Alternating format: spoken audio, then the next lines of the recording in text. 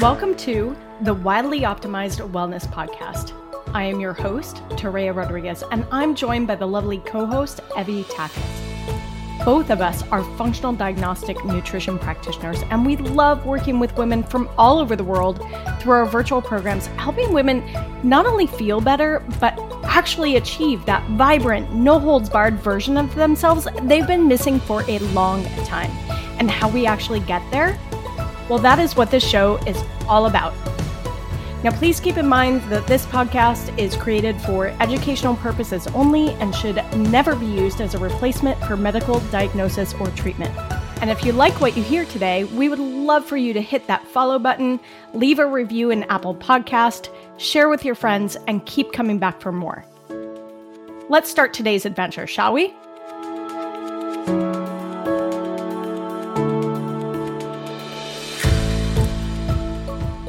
Hey everybody, Toréa here. So this week we're doing something a little bit different on the podcast. We are going to be doing a replay. So several weeks ago, I was honored to be interviewed on the GabLab podcast with Michael Wilson. And that conversation was so amazing and so fun that we wanted to share it here too, because it's perfect content for the Wildly Optimized Wellness podcast as well. So Michael has given us permission to do that replay. And so you get a chance to listen to it this week. Enjoy. Welcome to the GabLab, a show where we tinker with titillating topics and explore the effulgent excellence of existence. We cover a wide range of subjects that are sure to intrigue you. So stick around and stay curious. GabLab.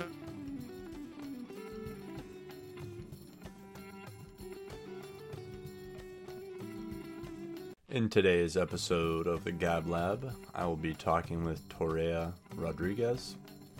This is a really fun episode. I think anyone who is dealing with chronic illness or autoimmune disorders would really benefit from hearing Toréa's story. After completing her undergraduate degree in biochemistry, Toréa has embodied transformation and self-discovery. She's worked at some of the leading .com Silicon Valley companies, has held executive positions, and she used to be a professional pilot flying jets for private families and charter companies out of the San Francisco Bay Area. Her diagnosis of 2 debilitating autoimmune diseases brought her back to biochemistry, not only achieving full remission, but also a certification as a functional diagnostic nutrition practitioner. During that time, discovered her love for coaching and the process of transformation. Today, Toréa is an expert coach, wilderness retreat leader, and former professional pilot. She's been a functional medicine practitioner for more than a decade, and she works with clients all over the world to support and help reverse chronic illness and putting symptoms into remission. She also curates exceptional transformational experiences for clients in health, wellness, and business. Her methodologies are based in functional medicine and neurolinguistic programming principles, yet takes it to a whole new level with her self-designed bio-neuro blueprint process, so clients can understand and support their entire being by addressing not only the physical, but also the emotional, spiritual, and energetic bodies. She's passionate that every client can live their lives to the full, no-holds-barred version of their dreams. She leads the Wellness Curiosity Collective private community, the unique 12-week transformational academy that can be enhanced with functional medicine and or personalized one-to-one work. In addition to being an active practitioner with mycology psychology, she also hosts the Wildly Optimized Wellness podcast and curates several in-person retreats across the country each year. Hello, Toréa. Welcome to the show. Hi, Michael. I'm happy to be here. This is exciting. Yeah, super excited to have you on. And we had talked a few times and with the mycology psychology group, and then you sent me over your bio, and I didn't realize like you have a very diverse and accomplished bio. So congratulations on all the things you've accomplished in your life. Thank you. I think that's a culmination of having many, many interests and also having the ability to go deep on some things, which is kind of what's led to the various different career shifts in my history. So it's been fun. Yeah, super cool. I mean, I was like looking at your bio and I was like, I don't even know where to begin, but I definitely want to start with like just like your career of flying jets. Like that sounds Sure. so cool. Like I've actually like dreamt of like being a pilot myself. So Hmm. like if you could just share like how you started that, like how that was for you. Yeah, so it wasn't on my radar. I was working in Silicon Valley in tech companies, and my husband and I got married and we honeymooned in Alaska. And one of our dear close friends from college is born and raised in Alaska, and she had just recently learned how to fly her dad's airplane because it's a way of life up there. That's how they transport around. And so she got to kind of participate in some of our honeymoon shenanigans, and she flew us to a couple different locations. And when we were flying with her, I was just kind of like, wow, this is really cool that here she is. She's flying an airplane, and maybe I could kind of pick that up as a hobby or something because I was definitely feeling the like cubicle burnout thing Hmm. going on at that time. And so we came back from honeymoon and I started lessons. And the way my husband tells the story is within 3 days, I came home and basically announced that I was going to change careers and become a professional pilot. And I'm doing this.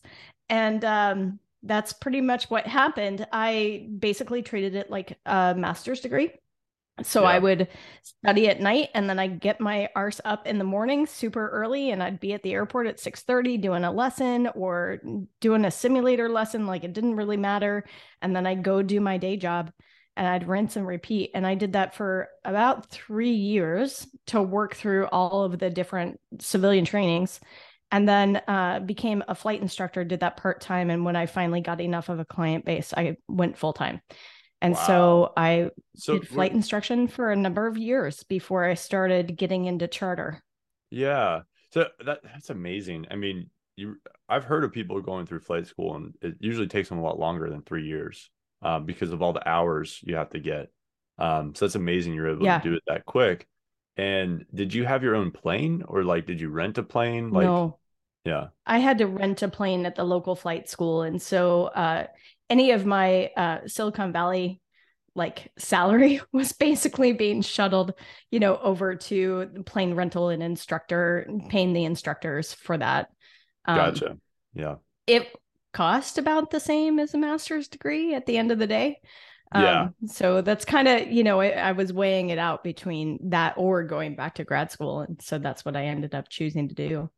Wow, that's super cool. And Yeah. you're flying like private families, just kind of like private flights kind of thing. Yeah. So I kind of knew that I wasn't really interested in doing the airline thing. Like I wasn't interested in doing the same shuttle or the same routes all the time. So I was looking at charter and I was looking at corporate, and both of those are similar. Hmm. Um, where you're on a variable schedule. And so I started flying for a charter company, moved into turboprops with them. And while I was working at the charter company, that's when I ended up getting my jet type rating. And so I got my jet type rating, and it was actually corporate, so private family who had jets based out of the Oakland airport that I flew with them and their other pilots in their crews. So I kind of did a mix of both. And then, of course, in 2008, the charter company went bankrupt. Okay. So I Yeah. ended up doing a lot of private family work and Mm. flying turboprops and jets that way. And so I did all of that up until I got a medical diagnosis that was particularly hard to treat and took a leave of absence. So that was in 2010 is Okay. when I took a leave of absence and took a quite a detour, shall we Yeah. say. Wow. Yeah. Yeah. And that was that's definitely like something I wanted to segue into is how I mean it's just you hear this so much with people in their healing process. A lot of times people begin with their own healing and they get really Mhm. into functional medicine or herbalism or natural living. And you had shared that you had some autoimmune disorders that kind of Yeah, drove you down the path to functional diagnostic nutrition. And I was just wondering if you could like share a little bit about that and your experience. sure. So in aviation, I'm going to back up back to aviation for a little bit. When you ever get a diagnosis or a prescription medication, you need to declare it with the FAA. And so I was diagnosed with Hashimoto's. Pretty Okay. common. Yeah. Thought it was going to be an easy thing, right? So I declared the medication that I was taking. They had put me on Synthroid at the time. I was working with an endocrinologist. And because when you declare, you end up getting put into a different classification for your medical. It's called special issuance medical. And that just basically means I get to go see the aviation medical doctor more often. But it also meant for me, for Hashimoto's, they wanted to see a particular blood marker, TSH, in a particular range. 1 to 5 doesn't sound super hard to get the TSH in between 1 and 5, but they needed to see consistent lab reports that showed that it's stable in that range. Okay. My story, though, is that we couldn't get it stable. It would be 0.01, and then it would be 15, and then it would be 3, and then it would be 12. And it was just going all over the place. And so it was it was about a month before I had to go see my aviation medical examiner. And I was in the endocrinologist's office, and I said, look, we got to get this stable. What are we going to do? And he's like, I don't really know what else to do except for irradiate the thyroid and cut out the rest of the tissue. And I was like, No.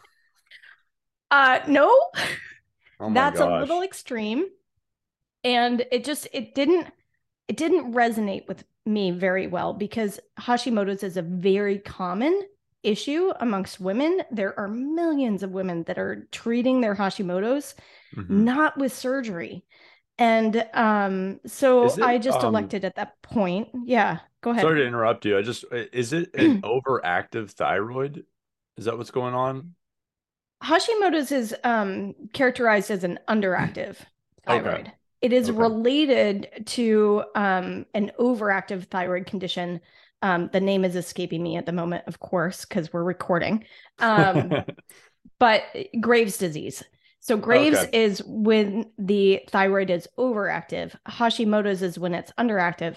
A lot of people start with Graves, and then because it does enough damage to the tissue in the thyroid, then they end up with Hashimoto's. Okay. Um, yeah, so it was an underactive thyroid, and I just decided that I was going to take a leave of absence to go kind of see if I can't figure out a different way of doing it. And I grew up with hippie parents. So I grew up with, a Same. vegetable farm and, horse ranch and all of those things. And we shopped at a natural food store, not at a grocery store. Nice. So I kind of knew like there was something else missing. And during my leave of absence, I, of course, hit Dr. Google really hard Yeah. and found a gentleman by the name of Chris Kresser, who's pretty well known in the functional medicine space I now. I know of him. Yeah. Yeah, he had written a blog article about Hashimoto's and how it's an autoimmune condition, and that when we have an autoimmune condition, that it's not a disease of the organ in which is being quote unquote attacked. It's a disease of the immune system, and so you need to kind of like go for that root cause and figure that out. And I read that and that clicked. And I was like, that makes so much sense. Okay, where's this guy? I don't care if he's in Boston, Chicago. I don't care. I'm going to go see him.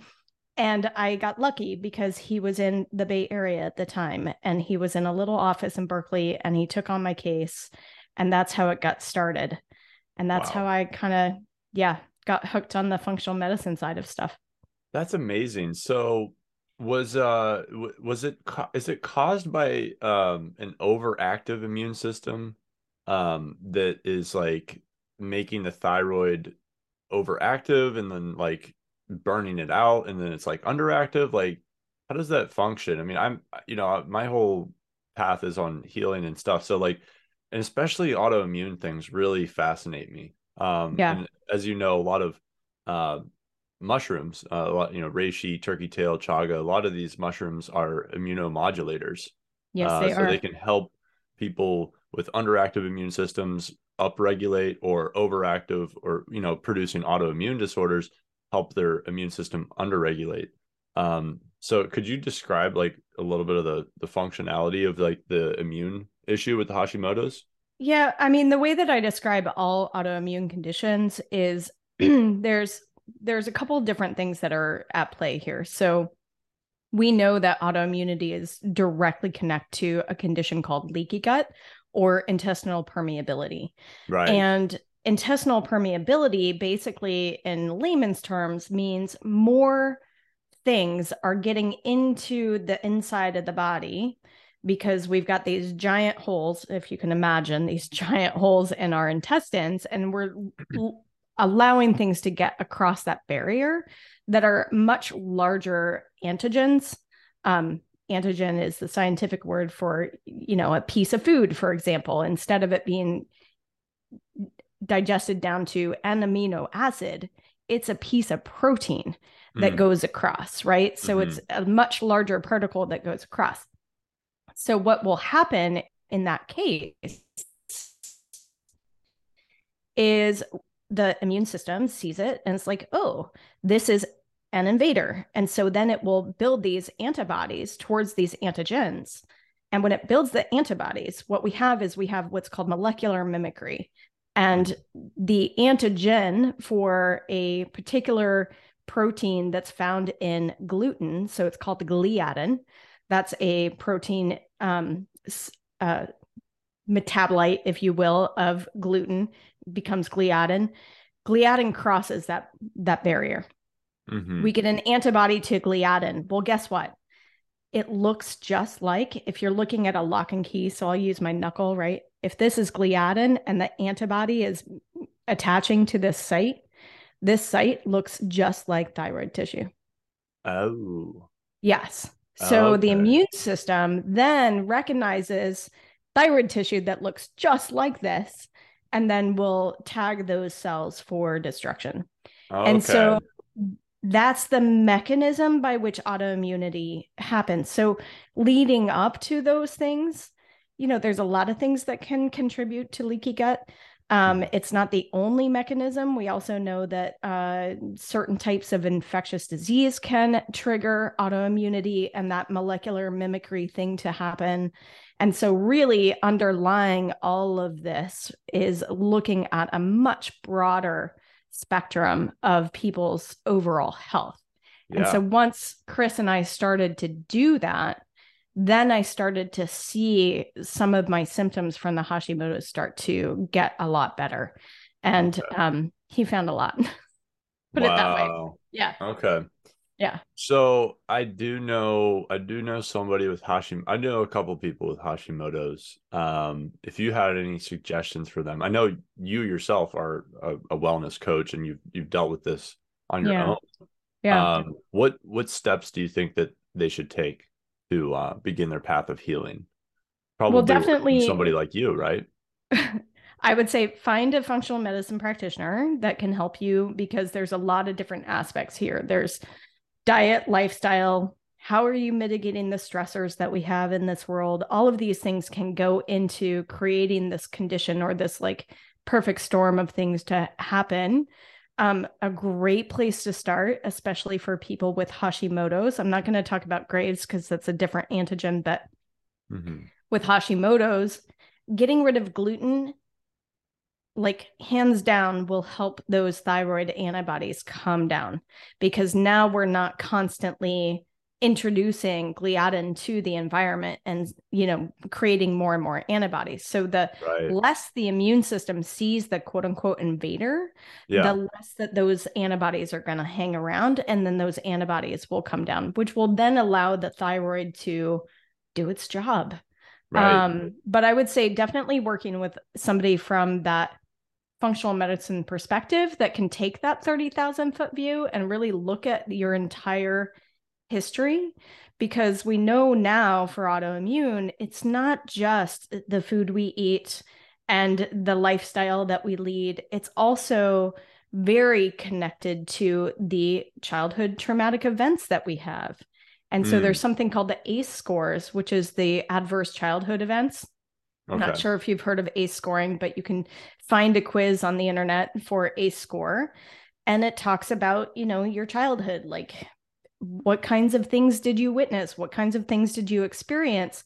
And people with higher ACE scores are highly correlated with autoimmune disease. So we Really? know, yes, Wow. yeah. And so Wow. it's unhealed trauma. That makes so much sense. I mean, there's so many things like there's been so much coming out lately about like how much of our body problems are emotional or mental damage that has been done, currently or in the past, and how Yeah, much of it is purely physical. And I think that we're finding that a lot of it is mental, emotional, spiritual. yeah. And it's wild because it's like, you think about like the analogy of like how our body's attacking itself and how Mhm. it's like basically saying like it's like you're saying to yourself, I don't want you. And how much of people's childhoods is like being rejected by family members, parents, loved ones, and like the world is like affirming that trauma cycle. How much negative self-talk does somebody have? Yeah. Yeah, Wow. it's huge. My practice early on was all about the biochemistry. So, you know, I had an undergraduate degree in biochemistry, so it was definitely pretty fitting that I was learning this functional medicine stuff. And Chris, man, bless his heart, he put up with every single email that I would come back and say, "Hey, do you have a couple research articles that I can read about molecular mimicry?" Or, he fed me PubMed articles all the time, Nice. and I Nice. was just eating it up, right? So in the first, I would say, half of my practice, so I've been doing this now for just over a decade. um I would really just focus on the physical, on the biology piece of it, the biochemistry piece of it. And what I started to notice is that while a lot of clients felt better, they maybe got to that 80% better and then they would plateau. And so I started asking myself, is there more? Is there something else here that can be related to why we're not getting past the biochemistry piece of it? Mhm. And I personally got interested in mindset for sure, like what's going on in terms of attitude and, thoughts and that kind of thing. And that led me down the path of getting certified as a spiritual coach, which then led me towards doing my most recent trainings using things like neurolinguistic programming, subconscious work, emotional processing, energetics. Like, it's really become clear to me in the last several years that we're dealing with more than just the physical body. We are Mhm. dealing with the emotional body, the energetic body, and the spiritual body. And if Yeah. we are not taking a look at that, it's beyond 30,000 foot view now. It is like universal view, Meta, right? If meta, we're not meta. taking the meta view of it, we're missing an important piece of it. And so Absolutely. as I went through those trainings, I was discovering my own trauma events from childhood and healing those things and learning how to process emotions in a healthy way and learning how to access the subconscious through language and different kinds of exercises and all of that stuff. And I started to notice that while I had, with Chris's help and just focusing on the biology, the Hashimoto's went into remission. The Raynaud's didn't, Oh, and you the also have migraines Raynaud's. didn't. Yes. Okay, my wife has Raynaud's as well. Yeah. Yeah. And so when I started to look at the other aspects of it, it really helped me start to put those other symptoms into remission. And Wow. the Raynaud's just recently is completely gone.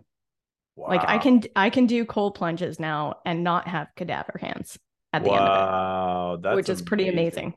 Yeah. Well, yeah, man, there's just so much there. Like, I thank you so much for sharing all that. It's so beautiful to hear your own healing journey. And the fact that you are helping others is just, amazing. And I love how you started with, your undergrad in biochemistry, and through the process of all of that, like you realized, like you're able to witness that, like, there's more to this picture than just Yeah. the molecules, right? And the Yeah. compounds. Yeah. And that's something that's really missing even in herbalism. Like, a lot of times, I mean, yeah, definitely Western medicine. It's just like, we're just, we're just molecules and compounds and cells. And, we have these, like, we'll have these moments in hospitals where, like, we do studies on how people that are prayed for, have quicker and better healing. Um, Yeah. and we don't understand it. It's the placebo, and it's like, well, the placebo is a real factor, and if you believe something, um it is to be true, and that's why, I think it's amazing that you incorporate not only the biochemistry, which is like, a whole other level of, like, understanding the physical health, but also getting deeper into these emotional, spiritual, mental, and quantum healing. um it's just amazing. So, like, how do you incorporate, like, NLP with your clients? Like, could you talk about that a little bit? Sure. So NLP stands for neuro-linguistic programming. And when you go through a certification for NLP, I quickly realized that it's an amalgam of a lot of different techniques, from psychotherapy and hypnosis, and all sorts of different techniques are brought together, but in a way that really allows us to work with the subconscious and work with somebody's limiting beliefs or decisions that they've made, to allow them to shift. And when they shift, and I was uh, lucky enough to be trained by in this NLP program by a medical doctor who brought in a ton of neurology, which was right up my alley. And so Yeah, what we understand now is that when we are doing these exercises, or coaching guided, it's kind of like guided visualization, to be quite honest. Like, that's what the experience is like. I love that. Um, and when we're doing it, though, we're starting to see that we can use language to give us clues as to when the actual neural pathways are disconnecting and breaking down, the old ones, and the new ones are being created. And Hmm. so it's fascinating to me because I can be in session and I can understand when that is happening. And so we're literally changing the neurology of the brain. And so the Wow. last, like, 4 years, instead of biochemistry, I've been really geeking out on psychoneuroimmunology, which is the area of science that looks at how is what's going on in the mind affecting the biology. So we know that a gratitude practice, for example, Hmm. can have a direct impact on our secretory IgA levels. And secretory IgA is that primary, like, first line of defense of the immune system. Wow. And it can raise secretory IgA. So, what's going on in the mind that is allowing the biology to respond to it? Yeah. And that's effectively what is going on in psychoneuroimmunology, is that whatever we do in our brain, our biology will respond. So if you look at studies of, say, a pianist or an Olympic diver, for example, and they do visualization, um, the study with the diver was more of visualizing the perfect dive, but not practicing the perfect dive. So they took a couple different divers and did this, and they both improved their dive scores. One was doing it physically, the other one was doing it mentally. Same thing Wow. with like finger strength. They were testing finger strength. Hmm. Somebody was visualizing the exercises for finger strength, and somebody was doing the exercises for finger strength, and they measured the strength of the fingers, and they both improved. Wow. So the body doesn't really know the difference between the movie that's going on in our mind and Yeah, reality, which absolutely. holy moly, then we can get it into goes this both whole other ways. discussion about what's really real, right? But we'll keep it a little bit simple for today. But that is, and I can't even remember your first question as to how I got on this topic, but Yeah. this is one of the, how do I incorporate the NLP stuff? Yeah. So I will pretty much start somebody with understanding what is their story about their illness, their life, really kind of pulling out like what are these recurring thoughts that they're having? What are these recurring beliefs? Oftentimes somebody with chronic illness, they move into subconsciously, but they move into an identity of somebody who has chronic illness. Right. Somebody who cannot be fixed. Somebody who will always be sick. And if the biology is responding to the mind, guess what's happening? So I'll take, you're going to stay sick. Right. Yeah, you're going to stay sick. So we will start to work on where did those beliefs come from? And almost always they're beliefs that were decided a long time ago. They're just being reinforced. Right. And that's what's led them to it. So I will do sessions like that in the beginning and throughout their program with me. Yeah. Meanwhile, we're also, if they want to, not everybody has to do testing, but if they want to, they can elect to do some testing. We'll respond to the testing. We'll do the protocols just like we would without, but we're adding this extra layer of working with the mind and working with the brain's neurology to basically quicken the healing process. Yeah. And it's been pretty amazing to see some of the results of what can happen with this kind of thing. Yeah. This, wow. Honestly, I'm just loving this conversation. This is like, I'm so all about like everything you're saying is just so cool. Because in my own personal life, I know that my mental state has affected my physical health.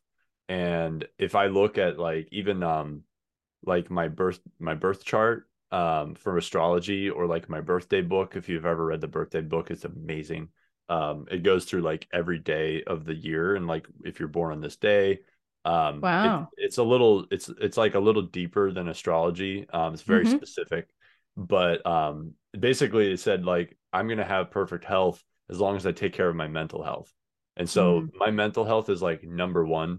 And then like the body kind of takes care of itself after that. Yeah. And some things that I like to do to incorporate positive mental health is gratitude daily, affirmations, a meditation practice, and then this is physical, but physical health, working out, doing stretching, yoga, and stuff like that. And then one thing I've been doing lately is making time for play every day. Oh, beautiful. Yeah. Beautiful. And it for me, it's kind of like, I take all the supplements. I mean, I make supplements, I'm taking all these things.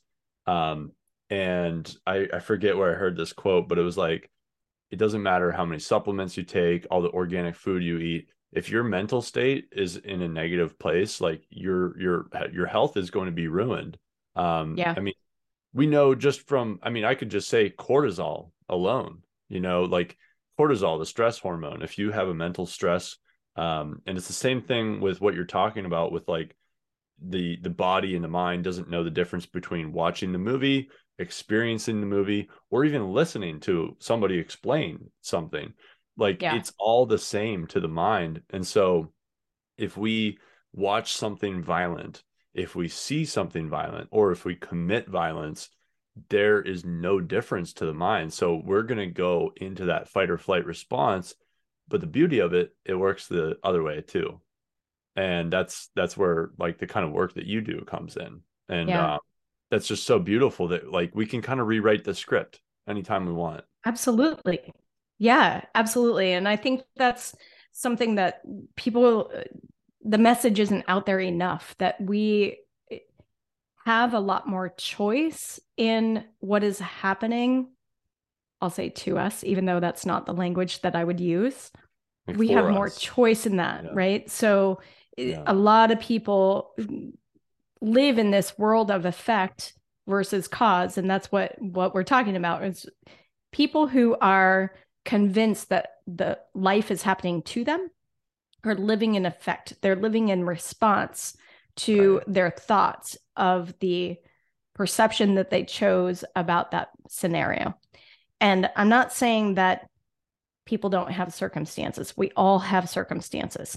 Right. It's our perception to those circumstances that is super, super important. And that is what will determine the outcome. So we can be in cause of that and instead choose what kind of perception we want to have about that circumstance or that scenario.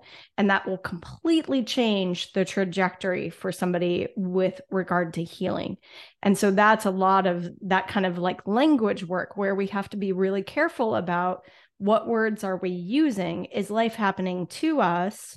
Am Mm-hmm. I like, why is this always happening to me? Well, maybe because you're sticking with the same perception about the same kind of scenario. And so it does take a little bit of faith to switch Right. to thinking about things a little bit differently. And, I think it's interesting because when we start to think about, oh, I have more choice in this, we can start to choose what kinds of thoughts we want to have, and Right. then we can start to put those on repeat, which becomes a habit, right? Right. That becomes more of a temperament. And then the more we practice gratitude, oh, now I'm somebody who practices gratitude. And suddenly we're talking in the language of identity, Right. right? And Right. so it's this identity shift, really, is what I do with people. I help them Right. shift their identity because when Amazing. we are acting out of the identity of somebody who practices gratitude, guess what? Gratitude practice is easy. It isn't one of those like, oh, I gotta write down 3 stupid things that I'm grateful for. Right. Because that used to be me, right? Right. So let's just be clear. Like Keyword I used to. hated, yeah, I Yeah. hated doing the gratitude practice because it felt fake. Well, of course it Right. felt fake. It wasn't something that I was used to. And Right. so I think it's a lovely dynamic to be able to meld these different things together and start to work with the subconscious in this way to help people make transitions. And then the biology follows. Yeah. Almost always, people feel better, pain goes away. And I've had people go through one of my programs without labs and supplements. Yeah. Many people go through my programs without labs and supplements, Right. and they shift in their biology and their symptoms go into remission. And it's like nothing other than like miraculous. And I don't want to say Right. miraculous because then it's like, oh my gosh, now we're like having these miracle healings. That's not the case. They did the work, they shifted their whole like identity into something else, and Yeah. their biology changed as a result. Yeah. And all it took was, well, discipline, but having faith. Mm, And yeah, it's really like it's faith in their own healing ability. Um, yeah. I mean, I have this on my wall, the serenity prayer. You know, God or universe, love, whatever you want to call it, grant me the serenity to accept the things I can't change, courage to change the things I can, and the wisdom to know the difference. Yeah, And it's not about what happens to you, it's how you respond. And absolutely. like I've had plenty of hardships in my life. I've had plenty of amazing things in my life.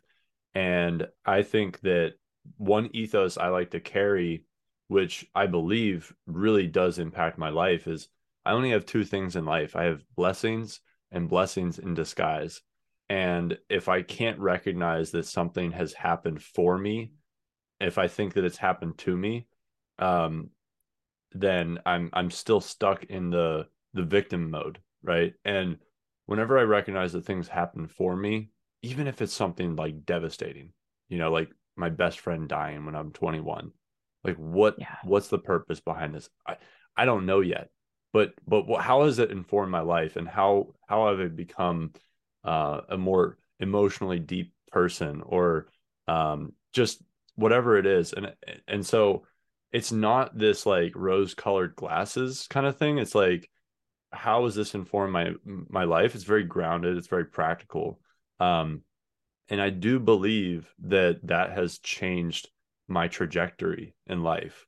And yeah, it's a work in progress. But I am also very careful with the words that I say, because as cliche as it is, so a lot of people say, like, spelling, like you're spelling, you're casting spells, but it's very true. The words that you say to other people, to yourself, they imprint onto you, and you're either reaffirming and solidifying stuck patterns, or you're reaffirming or making new affirmations for new evolutionary patterns in that kind of quantum healing level.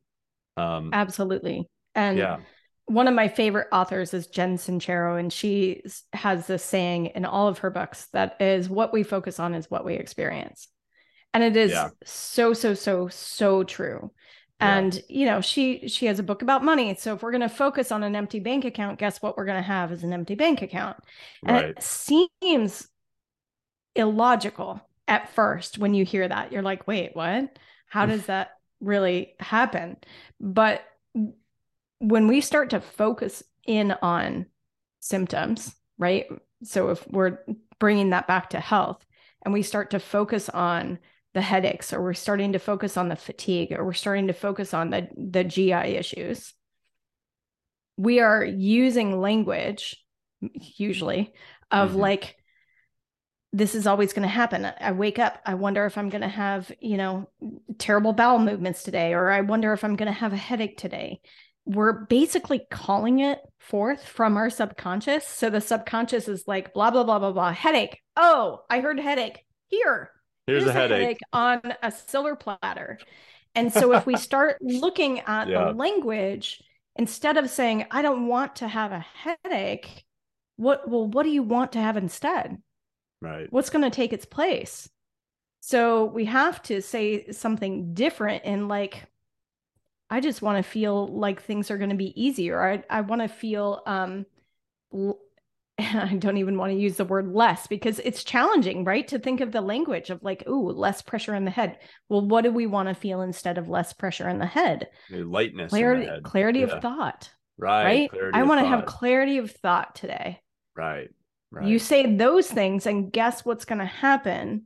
The brain knows, oh, clarity of thought. Okay, so that means that we need to create these neurochemicals and these hormones and these kinds of things to happen in the body to Mm-hmm. produce clarity of thought.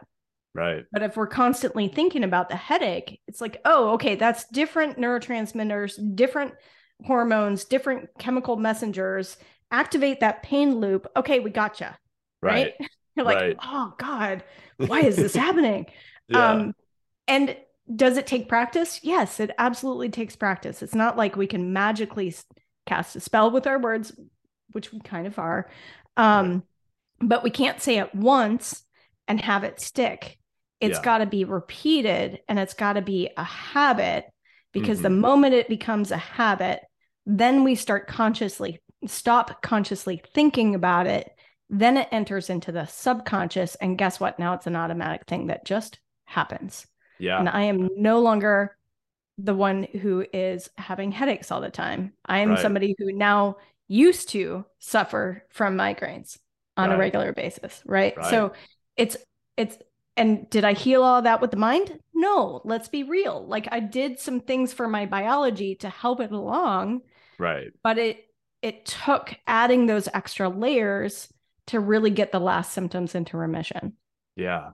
Oh, that's amazing. I mean, when people are experiencing physical unwell, physical health issues and mental health issues, and a lack of spiritual connection, it can be so hard because it just feels like life is chaos, and there's no way to make sense of any of it. Um, Yeah. so it's amazing to, like, have people like you, or like, a lot of this is reminding me of like Joe Dispenza, like healing on a quantum level, or other people in the mycology psychology group, um, to be able to see clearly from that meta view, like, oh, here's your different bodies, like here's your physical body, your mental body, your emotional body, your spiritual body. Like, let's, like, it's like a mechanic, like, oh, we just need to fine tune this and then, like, work on this. And I just, I wish that we had more of this in our society because, like healthcare doesn't, pay for these kind of things. But the beauty is that once we learn that, we all have that potential. Yeah. Um, and, I guess I wanted to ask, how do psychedelics play into this? If you have clients that work with psychedelics, or if you have any opinions on that, I feel like it's almost like I've come from spiritual background, psychedelic background, and I've realized that either one will take you to the same place, and you actually don't need to be on one path or the other specifically. Correct. Yeah. Like I don't live in either camp, right? There's a lot of people that are like, psychedelic imperialists or spiritual imperialists. They're like, psychedelics are wrong, they're hallucinated, and then don't follow people, follow plants, like Terrence McKenna. And I'm like, yeah, but like, sometimes it can be either way. And I know with this quantum healing, it almost seems like you don't even need psychedelics, but there's some people that are like spiritually atheistic, and I feel like psychedelics can help them in a way to kind of like jumpstart their healing process. What are your thoughts on that? Wow, you said a lot there that I let's know. unpack that a little bit. Yeah, Let's talk about quantum healing first, and then I'll come into the psychedelic piece. sure. Yeah. Um, Quantum healing is starting to gain some momentum. I'm starting to see more people talking about it. I'm starting to see more podcasts about it. And I'm thrilled because it's not only the language stuff and the subconscious stuff that we've been talking about. It's using what I call, and what, my co-host on my podcast, Evie, calls free medicine.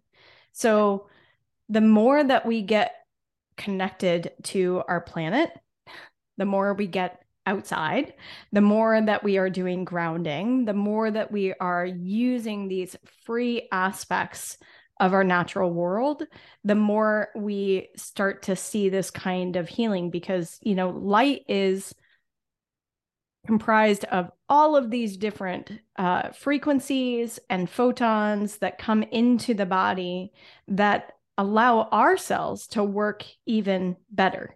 And I was listening to a podcast the other day where they were talking about light as a quantum healing modality. And what I didn't understand, and I think I knew it kind of at a different level, but I didn't understand the mechanism of what was happening. But now I understand the mechanism is that these different frequencies actually impact the way that the mitochondria are producing ATP and what ATP is being used for. So ATP, I'm going to get really sciencey here for just a second, but Let's ATP go. is adenosine triphosphate. It is the molecule that our mitochondria produces to give us energy. It's what allows us to feel vibrant and vital. That's what we want. ATP, though, we do know can be used as a signaling molecule. And so what can happen is it gets slightly modified, and it's either an energy molecule or it's something that is alerting the other cells next to it that there's danger. It's called the cell danger response. And this is something that happens in chronic illness, that the cells go into a cell danger response cycle, and we have to complete the cycle to get that to come back so that it's energy. What I didn't understand is that the photons from sunlight contribute to this mechanism. So when we are not bombarding ourselves with normal sunlight and instead hanging out indoors under UV lights and that kind of thing, our ATP switches to that cell danger response molecule. And so it's fascinating to me because photons are the level of quantum healing. And if you get into quantum physics, it's like really massively cool. But that is a way that we can actually change our biology just by simply getting more sunlight exposure. But nobody talks about it because we can't fucking trademark. Sorry for the bleep there, but we can't trademark sunlight. right? Yeah. And so nobody's Right. talking about it, and nobody's prescribing sunlight because they can't make any money off of it. And Right. so I've been talking about this for years of like, let's go out, be in nature. I know that there's all sorts of things happening. There's ions coming off of the trees, and there's different phytochemicals coming off of the plants that are actually impacting our immune system. This is the whole Japanese forest bathing, right? Hmm. So all of that is part of this idea, at least in my mind, of this quantum healing kind of stuff. Yeah. Um, to kind of roll that into your question around where's the place of psychedelics in all of this. Um, my primary modality and understanding and science has been specifically around psilocybin and mushroom compounds. I haven't gotten into the whole world of like LSD and MDMA and all of those things. Hmm. But what I've found is that psilocybin does the same kind of thing that I do with NLP, in the sense of when we're using NLP techniques, we're getting access to the subconscious mind. Mm. And we're doing that in a way so that we can get learnings out of certain situations, get learnings out of certain emotions, Okay. so that we can shift the way that the subconscious mind operates moving forward. Sounds very similar to what psilocybin does, right? Is we get access to that subconscious mind. And so for people who are using psilocybin in that way, it's almost like a shortcut to do the same kind of work, with a caveat. Um, I think that what's super, super important about any use of any of these plant compounds is that you have somebody to help you with the integration side of it. Yes. Because Absolutely. otherwise, we're just using it to have a good time. It's like, and there's nothing wrong with that. If that's what you want to do, just have a good time and laugh a lot and have a fun experience. Great.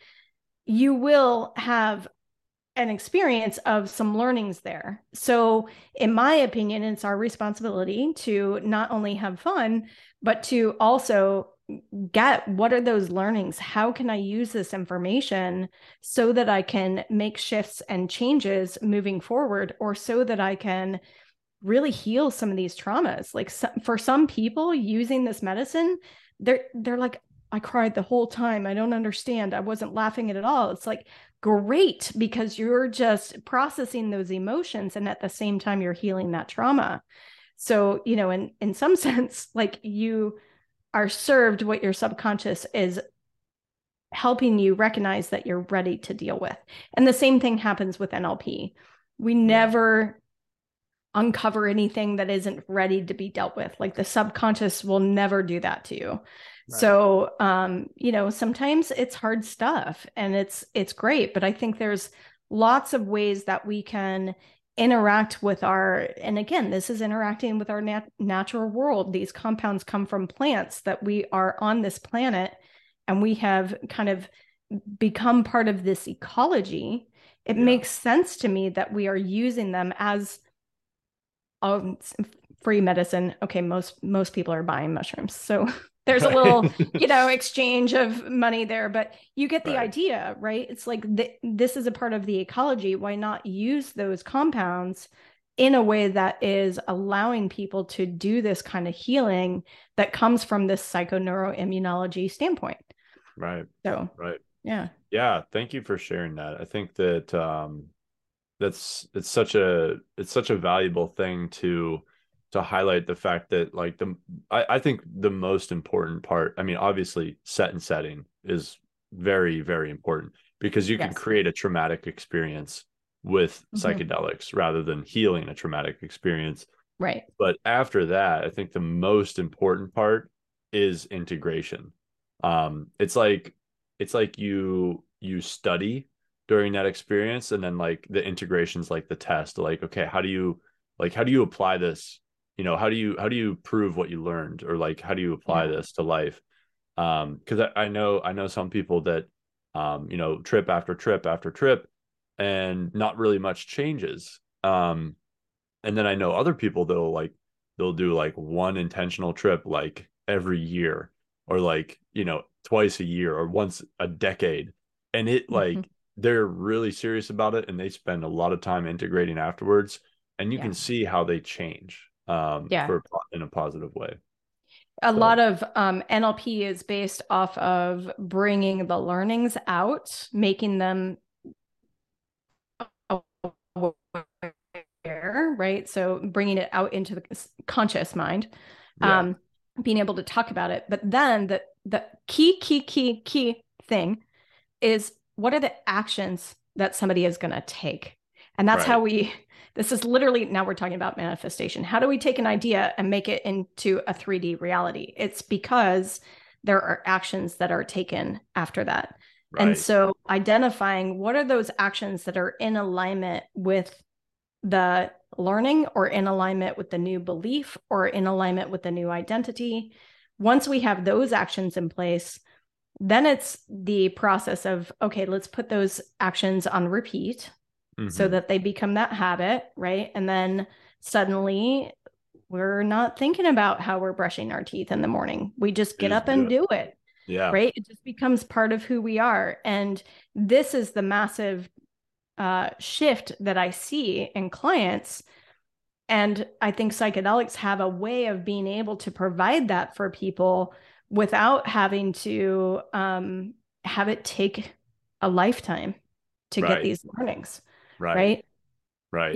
Yeah. I feel like there's some people that are like so stuck in their ways that like that and maybe they don't have the best discipline either, or maybe they don't have a program or a coach like you. And something like psychedelics with really healthy integration can kind of like jackhammer the concrete of their Mhm. personality and like really break up the subsoil and like, change things up, which can be very terrifying for some people. Yeah.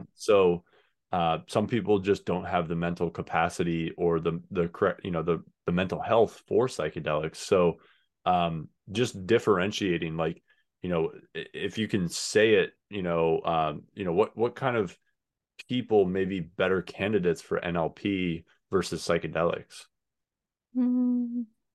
or is You it know, not so simple? it's that's a really great question. I've never actually thought about that before. Your your point about some people don't qualify for psychedelics, and qualify is a very loose term because there isn't a lot of authority or governing bodies on the qualification there. But there are certain cases where it's ill-advised, put it that Yeah, way, yeah, right? So, and if that's the case, with certain types of mental illness or mental episodes or whatever, then NLP would be a great thing because it's just talking. right. It's All it very safe. is. It's very safe. There's no compounds involved. We're not changing your brain chemistry in any way. We're not messing with your neurotransmitter receptors in any way, right? So it's just talking.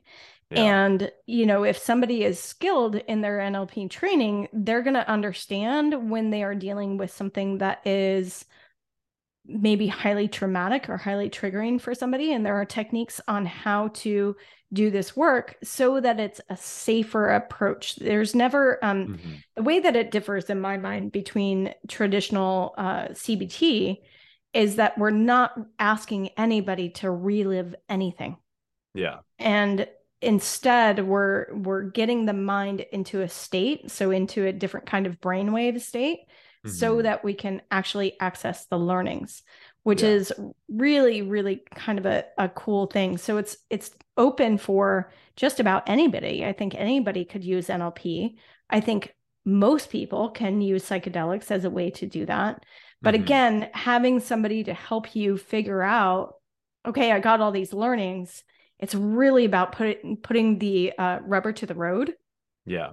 and really starting to put those things into action. That's where the work is.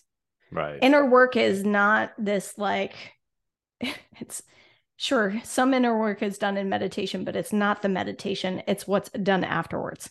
Right. And it's Totally. the same kind of thing Yeah. with the psychedelic experiences. It's what's Yeah. done afterwards. And for people who do microdosing, what I like about microdosing is that it's done at such a sub-perceptual level that you're still able to get these learnings and ahas and new insights, but they come at micro intervals.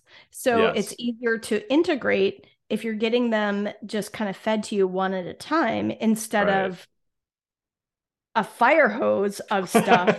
And now you got to like unpack all of that and then figure it all out. This is why some people do these experiences once every decade, because there's Right. so much.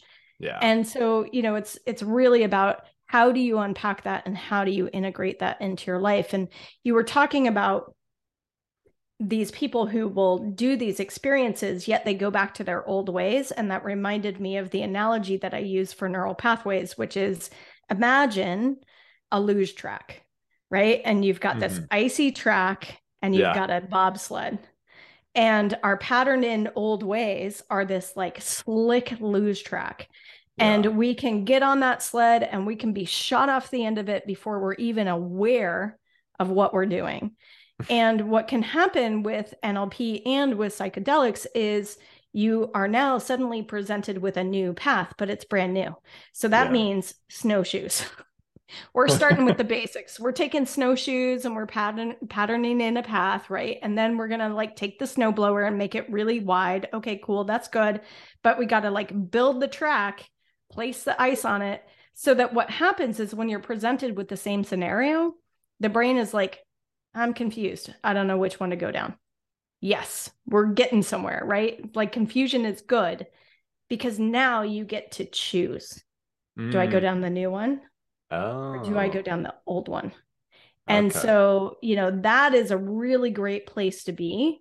And then with NLP, some of the techniques that I use, we actually take that old luge track and we take the chainsaw to the legs and we start like cutting it up and breaking it down so Yeah. the brain doesn't even have that option anymore. It's Yeah. harder to go down that one and easier to go down the snowshoe path.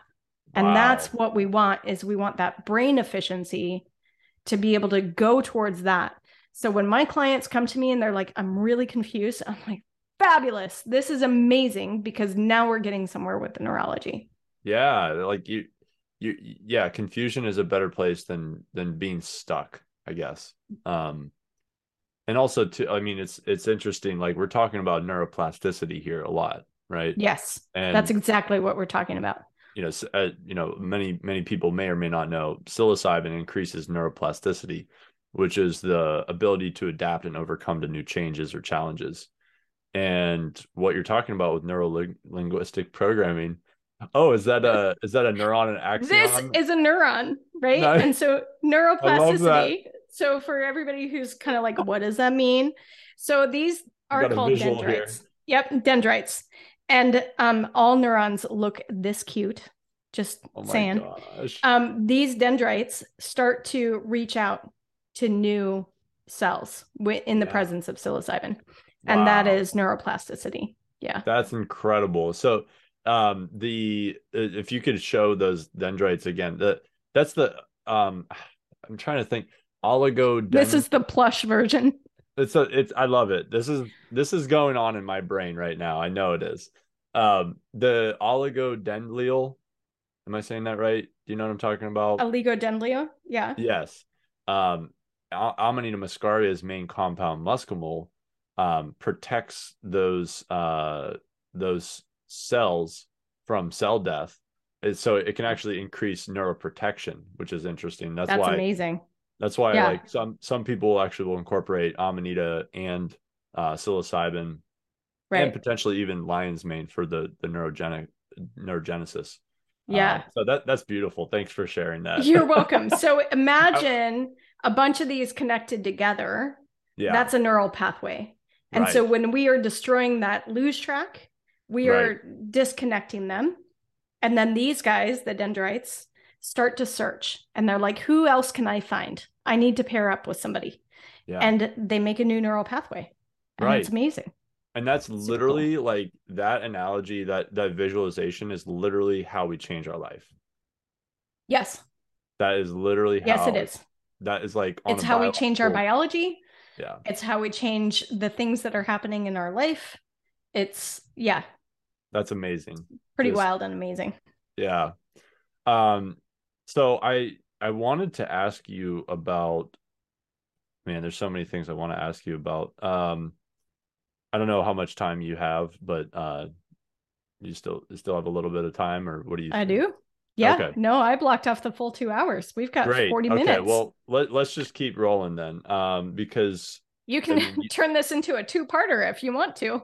I just there's so much here, and these are all things I'm passionate about, and that's why like I wanted to interview everybody who works with mycology psychology, because this is just like this is my jam. And I really love the fact that I wanted to ask you about your Wellness Curiosity Collective retreats. Am I saying that right? Yeah, the So Wellness Curiosity Collective is an online community, and then the retreats are in-person experiences. okay. Yep, So could you talk about like those retreats, those in-person experiences? Like how sure. what do you do with people with that? I'm curious because I think that, forest bathing and going outside is like is such a crucial thing that we can't prescribe, but it's like yeah, so Why can't we prescribe it? because it is, We can there's no way to prescribe it. what's that? Oh well, yeah, we can Oh, we can't prescribe it. patent it, We and we can't can't patent put it, it in a right. pill bottle. You're right. You're Right. absolutely right. We can't put it Right. in a pill bottle. But Right. I prescribe nature for a lot of my clients. I've been wanting to do in-person experiences for a long time, and of course, that kind of got put on the kibosh when COVID hit.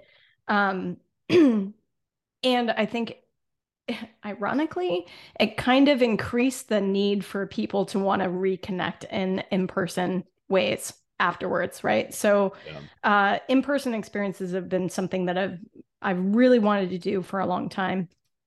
Um, this year in 2023, my co-host on the Wildly Optimized Wellness podcast, Evie Kontopos, she and I have put together a couple different retreat experiences. So she's hosted some on the East Coast in Ohio.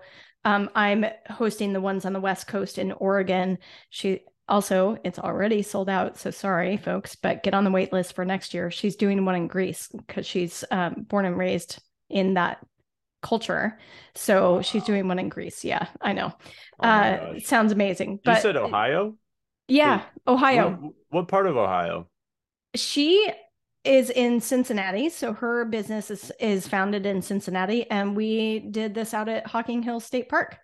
Oh my We just did gosh. it a couple weeks ago. It was Oh my amazing. gosh. That's Yeah. so cool. I'm not too far from there, within a couple hours. Oh, well, the next one I'm out for, we'll have to hang out. That'll be cool. Yeah. Yeah, definitely. Um, so the retreats that I'm hosting in Oregon, which are the ones that are still available, because we've already done the Ohio ones this year, uh, I'm doing two different like themes. So the one that's coming up in July, that's going to be the summer healing retreat, and that is incorporating a lot of these different avenues of healing in terms of the energetic, emotional, spiritual bodies. So things like sound healings and some breath work and some energetic work, a cacao ceremony. I'm doing Mhm. some subconscious work with people and giving them some exercises to work with the subconscious during the few days that they're there. We're going to get out in nature, of course, get some sunrise in, of course, and some sauna cold plunge, and just have it be kind of a rejuvenating type weekend. So that is the 30th of June through the 3rd of July. Okay. And then the other one is called the Wilderness Reset Retreat, and that's Yeah. in October. And that is incorporating all of these aspects that we've been talking about in terms of using nature to heal and quantum biology and all of those experiences. I found this a really cool property that is smack dab in the middle of the national forest. And Okay. so we will be spending a lot of time outdoors. I'm going to be leading some hikes, but all of the exercises are tied into the themes of the earth elements. So earth, air, water, and fire. So we're bringing all of those aspects in, as well as I am bringing a chef who does wild foraging. And Oh wow. so, yeah, so he's going to have foraged meals Oh at my that one, gosh. and it's going to be just amazing. So, That's incredible. Yeah. Wow. Yeah. Whoever's doing that retreat is really in for a treat. I mean, that's Yes, they are. And yeah. if with any luck, I'm hoping we'll see. But with any luck, we're going to be able to see some mountain goats too, which will be Okay. really cool. Yeah, I've got a hike in Yeah. mind that I've seen them there before. Okay. Very Yeah. cool. Yeah, it's so important to incorporate the elements too. Yeah. We are elemental beings. So one thing I like to do is like, I mean, I heat my house with wood, so I always have like, the fire element, but during the summer, I will like to light a candle. Just lighting a Hmm. candle like during a quiet time, meditating or reading a book, it's so powerful. Just having a candle, Yeah. incorporating the elements of earth, going out and grounding, breathing fresh air, the air element, and then also water, drinking healthy water, spring water, or filtered water, We're because going to we have a water are. sommelier experience at that one too. What's that? We're having a water sommelier experience at that one too, at the Wilderness Reset. What does that entail? A water So, sommelier. water sommelier. So, oh, we're going to go on a deep You're dive in just water, full of aren't we? surprises, Toréa. Uh, so I want to curate an experience for them to understand the difference between different kinds of water. And so, of course, we look at in functional medicine, we look at water quality and water toxin reports and that kind of thing. But then there's this other aspect of using the fourth phase of water. And the fourth phase of water, people call it structured water, but Hmm. there's ice, liquid water, steam, and then this fourth phase is kind of like a gel Like a like. plasma, right? Yeah. Yeah, I mean it is what is the liquid inside our cells is this fourth phase of water. And Okay. so having structured water and spring water be part of this water sommelier experience. So we're going to take like a Dasani water, right? That's like filtered from, I think Coca-Cola is Purified. still, yeah, purified, whatever. Right. So we're just going to take these different kinds of waters and different mineral waters and also spring headwater because Yeah. the property is right next to a very special river called the Metolius River. And the headwaters that come out of the lava rock Hmm. are just down the road. So we're going to Oh my include God. all of these different waters for people to experience not only the flavor and texture, but how they feel Yeah. when they're drinking them. So Oh that my is one gosh. of the water element exercises. Wow, that's Yeah. amazing. And I am reminded now where about the structured water, how I had some friends talking about with foraging, Yeah. foraging really juicy succulent plants and like the crunch and then their fiber and their cells eating eating that structured water and Mm-hmm. how nourishing it is like to us on a cellular level Yeah. versus The just more having. that we can find structured water, the better Yeah. for our biology, for sure. Right. It's our cells operate better with structured water. And what I've noticed since we have a water filtration system that has a structuring chamber for it. And what I've noticed since we've put that in our house is that I can stay hydrated with less volume of water Oh, okay. than needing to drink a whole gallon a day Yeah. because the structured water can easily absorb into the cells. So our water uptake actually is stronger using structured water. Is it we use a Berkey filter, which is good, but I know they're but it's like Berkey is like the best off-grid, simple, surefire water purification system, but I know I mean, I've had Kangen water before. Is that what you have or what kind of machine do you have? Kangen is alkalizing the water, so it's slightly changing the pH of the water. I use Right. a system by a company called Atla, ATLA, Okay. um, and I can give you the information to put in the show notes for that. But They Sure. have a three-phase filtration system, very similar to the filter quality of the Berkey. And I Yeah. didn't mention this, but my husband studied chemistry in college when I was Okay. studying biochemistry. So I've leaned on him a lot to understand the filtering systems and the different toxins that can be in our water and all of that stuff. And so the filter quality is very similar to a Berkey system, but they have an additional chamber that allows the water to be vorticized. So Yeah. it vortices down and back up. And that chamber is lined with magnesium. So magnesium is also going back into the water. And so you're Okay. getting a mineralized form of active structured water. And so that it's that motion that creates the molecules of structured water, which is it's not H2O, it's H3O2 is Okay. what structured water is. So that motion allows the atoms to rearrange into a different physical structure. It's Okay. still water, but now Right. it's a little bit, you can tell the consistency is a little bit not gel-like in It's what like we would think slippery. like jello. It's a little bit more um viscous. Yeah, I was gonna like it's Yeah. thicker, it has like more of a slip to it. A little Um, bit. It's and not maybe slippery like soft water. okay. Soft water can Yeah. be very slippery. So you may be feeling soft structured water, which would be Okay. even more so. We have Right. very hard water where we are. And so I would say that the viscosity of the water is a little bit different. Hmm. Um, but it feels different. It definitely Yeah. feels different. So I know one thing that the Kangen water machine does too. Like you can change the pH. It has a filtration system, and it also I think it micronizes the water. It makes it like Hmm.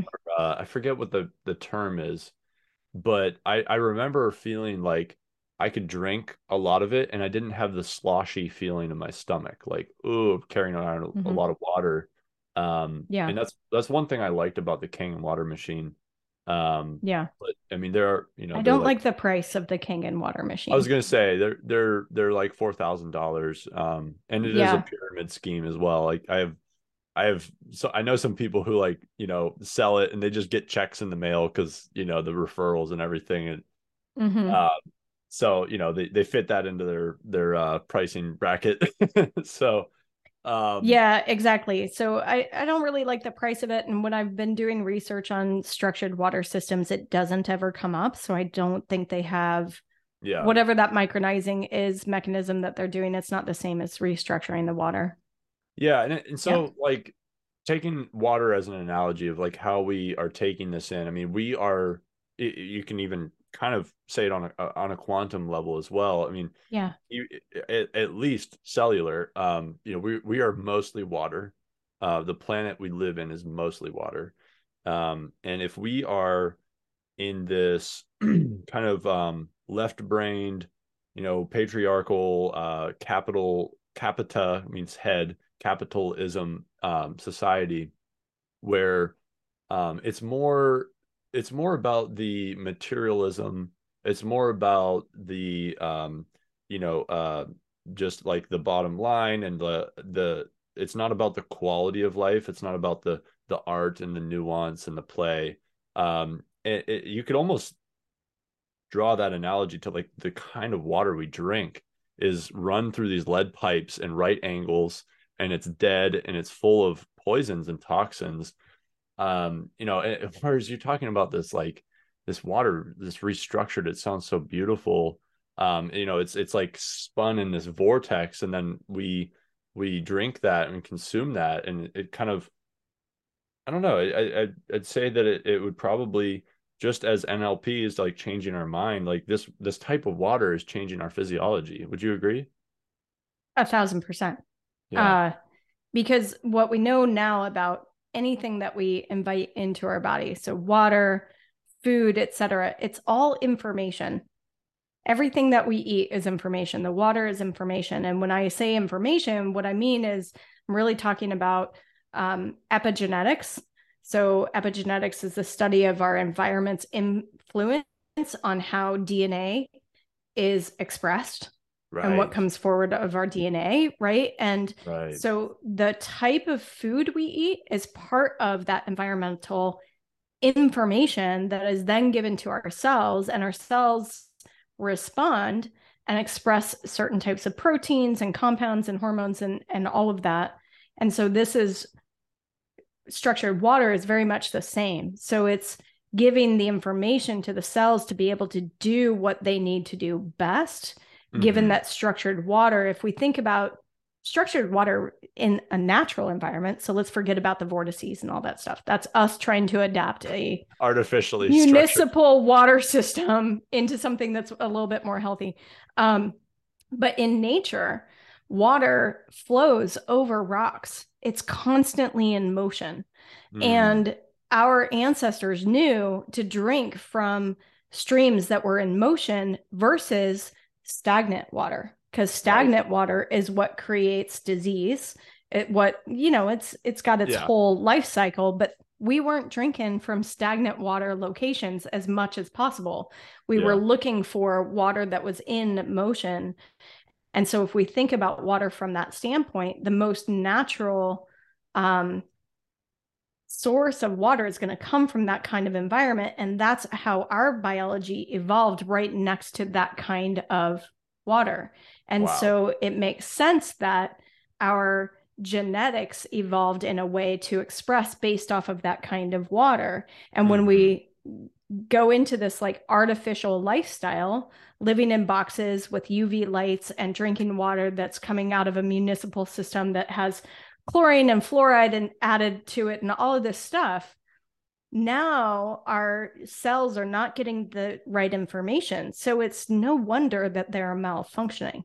Right. Right. So the Right. more that we kind of return ourselves to nature as much as possible, which is kind of the theme of my podcast, the Wildly Optimized Wellness Podcast, is looking at let's look at that Venn diagram intersection between the natural world and wellness and where they overlap. And that's really kind of why I started that podcast, is to start talking about how can we get closer and closer to our natural world to restore our health and Yeah. hopefully at the same time restore the ecology of the planet. Yeah. And I think that we might be able to get there. And I kind of like the fact that we went through a pandemic. I may be the first person saying that, but I like it because to me, the pandemic offered people an opportunity to get outside. Our national Yeah. parks are getting record numbers of visitors. Yes, Right. that comes with its own problems. Please, people, leave no trace. If you don't know what Yeah. that means, please look My that up. my brother's a park ranger and he really, really dealt with it. Yes, But yes. but people are discovering how beautiful this planet is. And Mhm. so they're getting outside more. And the pandemic offered us an opportunity to really sit with ourselves Right. and Right. face our own shit. Because Right. when we're not being distracted by going to work every day and doing all the things, and we're forced to stay at home, Right. we're kind of left looking at ourselves. And some people really flourished with that, and some people cratered. Right. And, so it's really kind of been this unique opportunity for us to get reconnected with nature and start to incorporate some of the things we've been talking about, is that our whole health is not based off of just the one physical body. Like, we have to incorporate the emotions and the energetics and the spiritual realm into it so that we can have that whole meta view Right. without being meta, Yeah. Right. the corporation. Right. Right. Yeah. Yeah. You can put a trademark on Meta, apparently, but you can't patent the sun, but you can trademark Meta. And that just like the whole thing with in talking about the pandemic, like it goes back to what I was saying. Like I have two things in life, blessings and blessings in disguise. And like I always try to find like the medicine, like what's the medicine here? And I 100% agree. Like that whole like really like a 2 year period for myself personally was like a deep dive into my shadow work. And Yeah. man, I've grown so much in the last 2 years, more than I have in a decade. And it's because I had to sit down and show up. Like my life was pushing me forward into that, like we need to, evaluate some things here. And Yeah. it's just yeah, so man, and I'm thinking there's so many like amazing analogies. I was thinking about the stagnant pond and how what happens in ourself if we become stagnant, we get filled with disease. And it's almost like life is just telling us like, hey, like there's forward momentum propelling our beings into existence. Like all we have is this present moment and it's just moving forward. Yeah. And if you are stagnant, like you're gonna die. Like it's just the only way to be is to be moving forward. And that may not be on your terms. That's meeting life on life's terms. Yeah. Which goes back to like everything we're talking about, which is like it's not about what happens to you, it's how you respond to it. Yeah. So I man, just want to interject yeah, on go ahead. that, Yeah, in that you're absolutely right. Like if we are stagnant, we're heading into the wrong direction. We're heading to our death pretty quickly. Or at least we're accelerating that. There are times too where people genuinely want something else, but they feel stuck. right, Right. right. So anybody listening to this, I just want them to understand that if you find that you're stagnant and you feel stuck, but you have this desire to have something different, that is the time to reach out and asking for help, find a coach or find, somebody to help you with that process, find a therapist. Like it doesn't matter who you find, but getting beyond that feeling of stuckness, because what I see a lot with chronic illness has a lot to do with the nervous system status, and the nervous system can be in fight or flight, and it can be in what we call parasympathetic, which is the rest, digest, heal mode, which is where we want it. But Right, fight or flight also has this component of freeze, fight, flight, freeze. right. And it's when we're in that freeze state of like, I don't know what to do, but I'm just going to stay here because I don't know what to do. Very true. Yeah. That too is the nervous system stuck in the sympathetic state. And so part of the work that I do with clients is getting them to work with their nervous system and getting it to shift over into the parasympathetic. It might be for 10 seconds the first time, and then it goes right back, right? And Yeah. then we just practice though.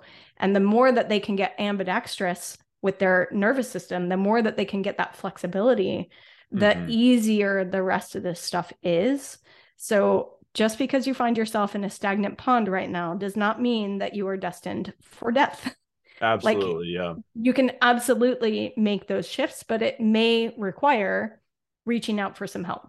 Yeah. Thanks for sharing that. It's the freeze aspect is kind of newer in our culture, like recognizing that we have fight or flight. That's it's pretty obvious. It's very clear whenever somebody is running away or going in and defending themselves or attacking, going on the offense. Yeah.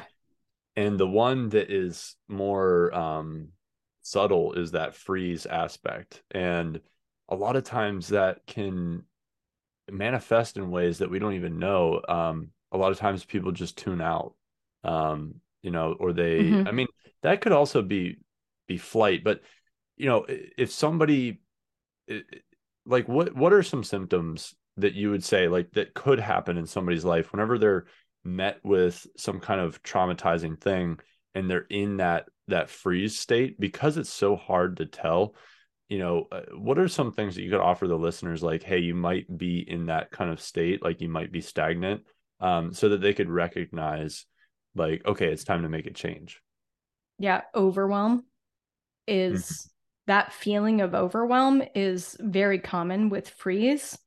Um, because there's that sense of like, this isn't good, but I don't know what to do. Decision fatigue, right? So if Mm-hmm. you're unable to make a decision or there's too many options and you haven't been able to pare it down, that's also a state of freeze. Yeah. Um, and so, or you had mentioned kind of disconnecting. Sometimes apathy can also be a state of freeze. Like Um, numbness almost. numbness, yeah, Yeah. lack of motivation. That one's kind of that's got a spectrum of its own. Like some of those emotions are related to depression or they're related to sadness, but they can also be related to a nervous system that is just stuck in freeze Right. and doesn't really know what to do. Right. And I kind of put myself in that situation last year. So I did a little experiment and I forced myself to take some time off from work, like 4 full weeks of time Wow. off. Yeah. Um, and, the idea intellectually was just like, oh, this is going to be great. And I'm going to be in Oregon and I'm going to be like hiking wildflower meadows and just tra la la, skipping along. And that's not what happened. I kind Mm. of didn't know what to do with myself. And so I Mm. stayed on the couch and I didn't leave my house. And I was like, oh, this is weird. I feel really apathetic. Why is this happening? And what I recognize is my nervous system, because I like to distract myself with busyness as a way to avoid things, avoid Right. shadows and all that stuff, right? So Yep. I noticed that Same. my nervous system stayed in fight or flight, but instead of being on go, go, go all the time, constantly busy, it shifted into freeze. That's all Mm. it did.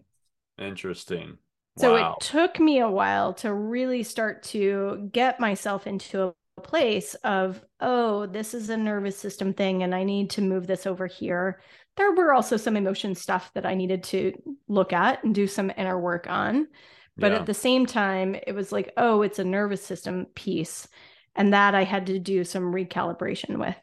But I see Wow. that a lot with clients That's is this nervous amazing. system stuckness. I feel like you're speaking my story.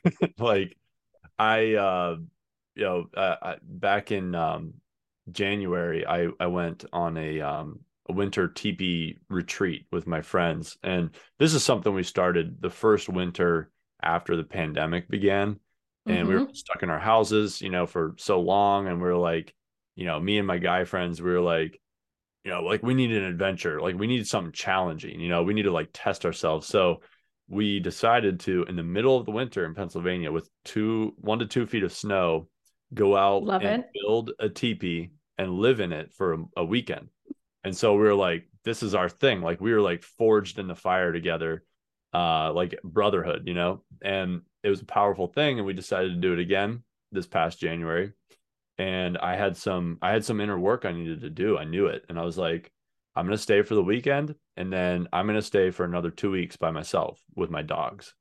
And so we had our weekend together. It was great. And then I had the next 2 weeks, and I'm a very I'm a go-getter. I'm a very busy person. I have a lot of things, that I can dip into workaholism, to distract myself from deeper shadow work that needs to happen. And it's easy to just focus on something else if you have a billion things that you're working on, right? So whenever I didn't have anything as that, like it's like you go from the fight mode to what you think is like, I'm gonna relax now, and then you just like get stagnant and you're like, oh wait, what am I doing? what Yeah.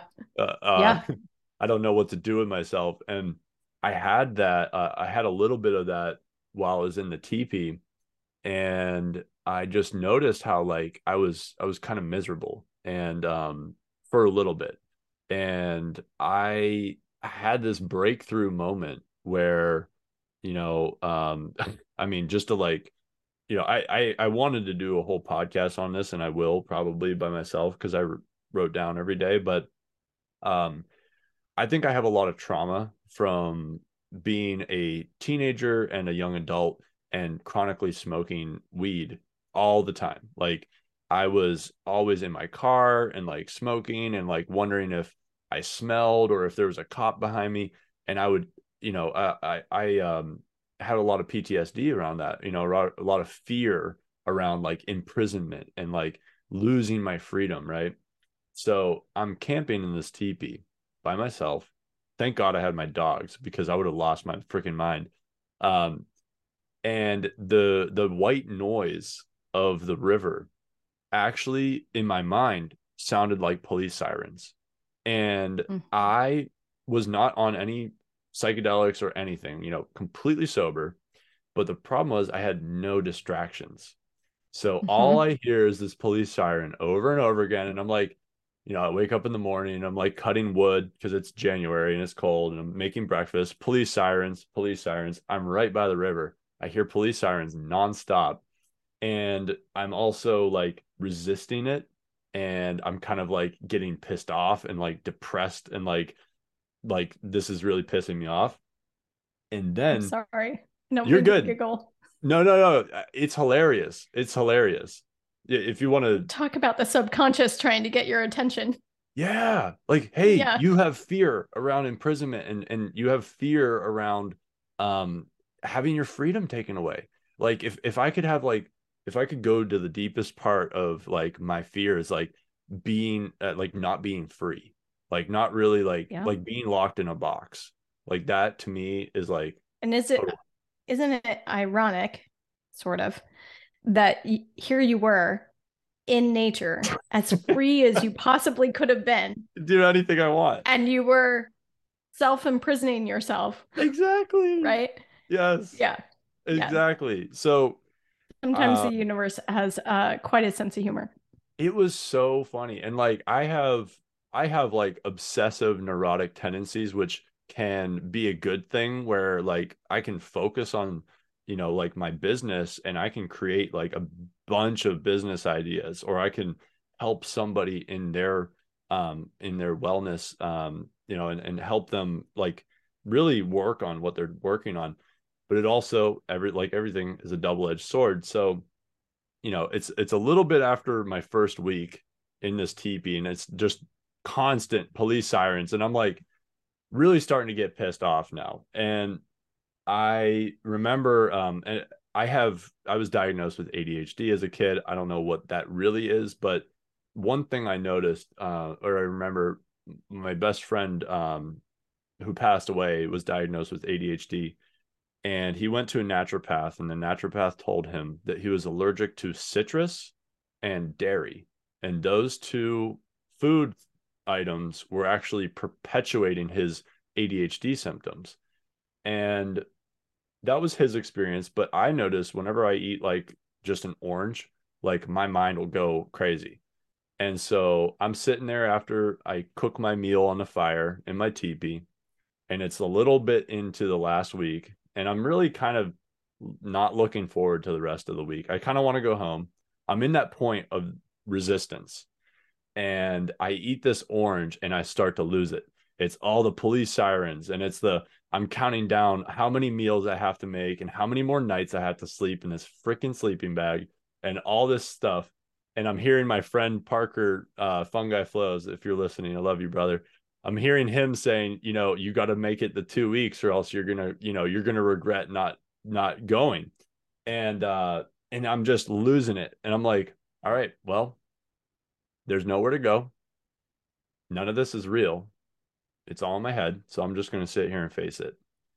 And so I'm sitting there and I'm just like, yep, police sirens. Okay. Yeah. All right. Losing my shit. Okay. All right. And I'm like about to just like pack my shit up and go to my truck and leave. And I was like, well, I'm not going anywhere. I'm just going to face this. And I sat there and, I prayed to my higher power and I was like, I'm writing this down like in my journal, like, yep, losing my shit, but I'm here for it, whatever it is. And eventually it got better and it didn't get so overwhelming. And then I woke up the next morning and I started to hear these police sirens, but I said, you know what? If I'm going to be an insane person, I'm going to make up my own song.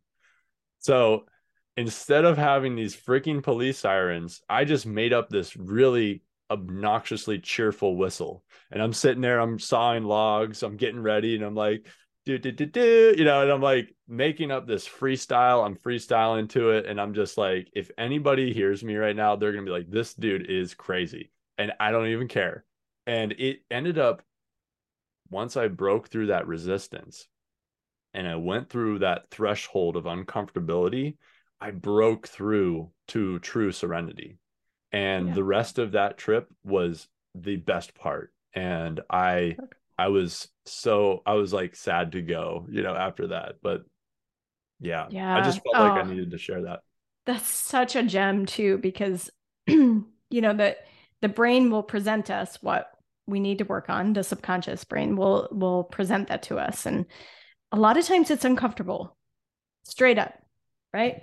Yeah. And that is the moment where people will either hightail it and go back to their comfort zone, or they will actually go through it and find what's on the other side. And almost always, what's on the other side is something that they could never imagine, Yeah. right? And it's almost always better than where they were, but it does require the hero's journey in that way, right? We're all on this Mm. hero's journey, and Absolutely. that's why they call it a heroic dose, isn't it?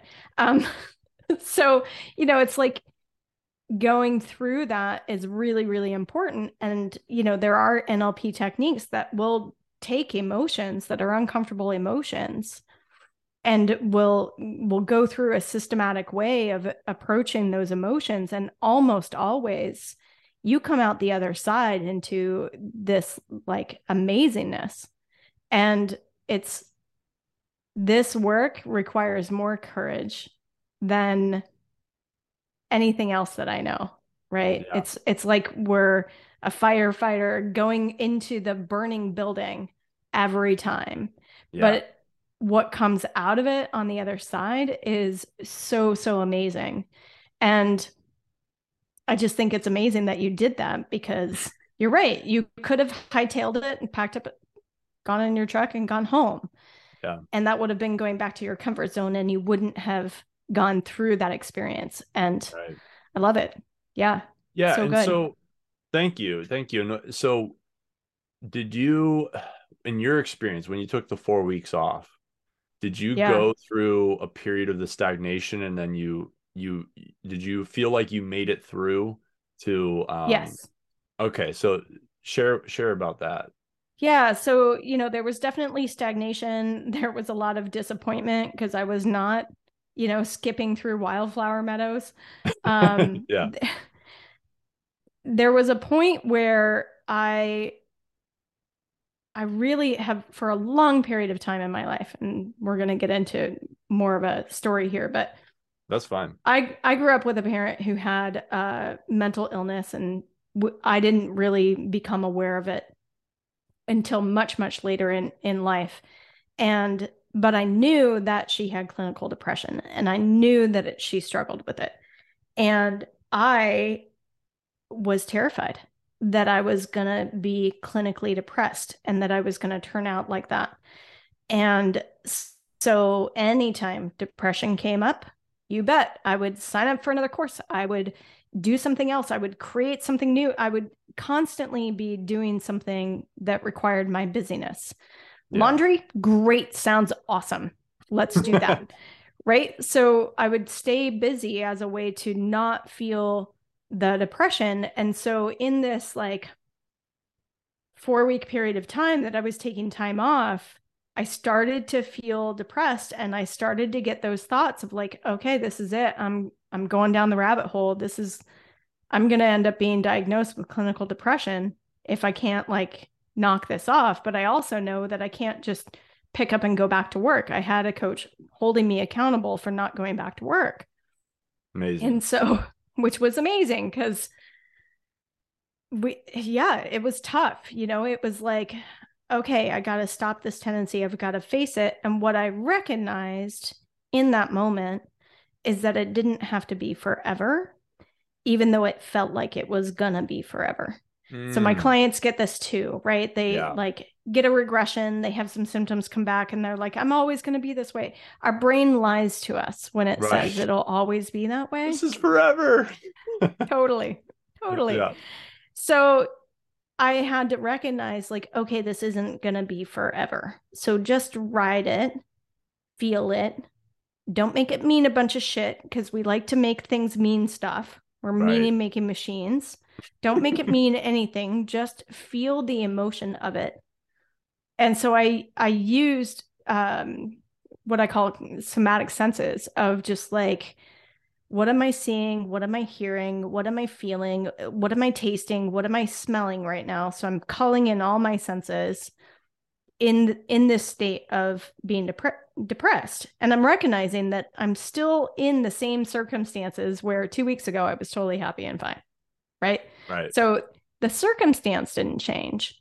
So for me, that was a big aha. It was like, okay, something else is going on. So just allow that emotion to be and lean into it, just like you leaned into your police sirens, so to Right. speak. Right. Right. And leaning into it, I was able to just feel what it felt like, but not have it mean anything. Because I was attaching meaning of like, I'm going to get a diagnosis if I feel this too much. And Right. instead, I was able to just feel it. And when I was able to feel it, the magic of emotions, they usually dissipate in 5 minutes. Yeah. And then it went away. And I was like, wait a minute. It's really that easy? Not easy, but it's that simple of Right. being able to feel the emotion and allow the emotion to come out. And once the emotion comes out, then there's the other side. Then things started to be a little bit lighter. Then I got inspired to do more. Sorry, I need to turn all these things off again. You're good. Then I was inspired to meet more people and go out and take my dog for a hike and start to do the things that I wanted to do. And so I got that motivation back, but I was able to get myself motivated to do things other than work as the distraction. So that was, Right. I mean, that was without any plant medicines or anything else. That was just me sitting by myself, Yeah. being with myself. And like I said previously about the pandemic, like we all got that opportunity to just sit with ourselves. And some of us, went through that experience as a growth opportunity, and some people, the wheels came off. And Yeah. so it's Yeah. about, really being able to sit with yourself and recognize how much of this am I making up by making up meaning about it? Yeah. And am I choosing to believe those meanings? And that's where things get tricky, because Yeah. when we believe what we're thinking, that's when we get into the psychoneuroimmunology piece. So that kind of Yeah. ties it all together. Oh, it really does. I mean, that was wow, that's so profound. Thank you for sharing that experience. You're And, welcome. I know that's kind of personal and vulnerable. So, but it speaks to a lot of people. I know that a lot of people are going to resonate with that, and a lot of people might resonate with my story as well. About we're a lot of times we're just afraid to sit with ourselves. Yeah. I mean, we're always like, any downtime, we're like, oh, I got this phone thing to rob my boredom. And really there's such a depth of knowing to be found inside of ourselves that is just beyond the distraction. And like you Mm, said, it is not easy, but it's simple. A lot of the greatest truths in life are so simple. yeah. But to the mind, it's got to be complicated. It's got to be like technical, and really that's not really how life truly works. And I think that a lot of my earlier part of my life was working with psychedelics and like deep, intensive spiritual, retreats, meditation retreats, vipassanas, yoga retreats.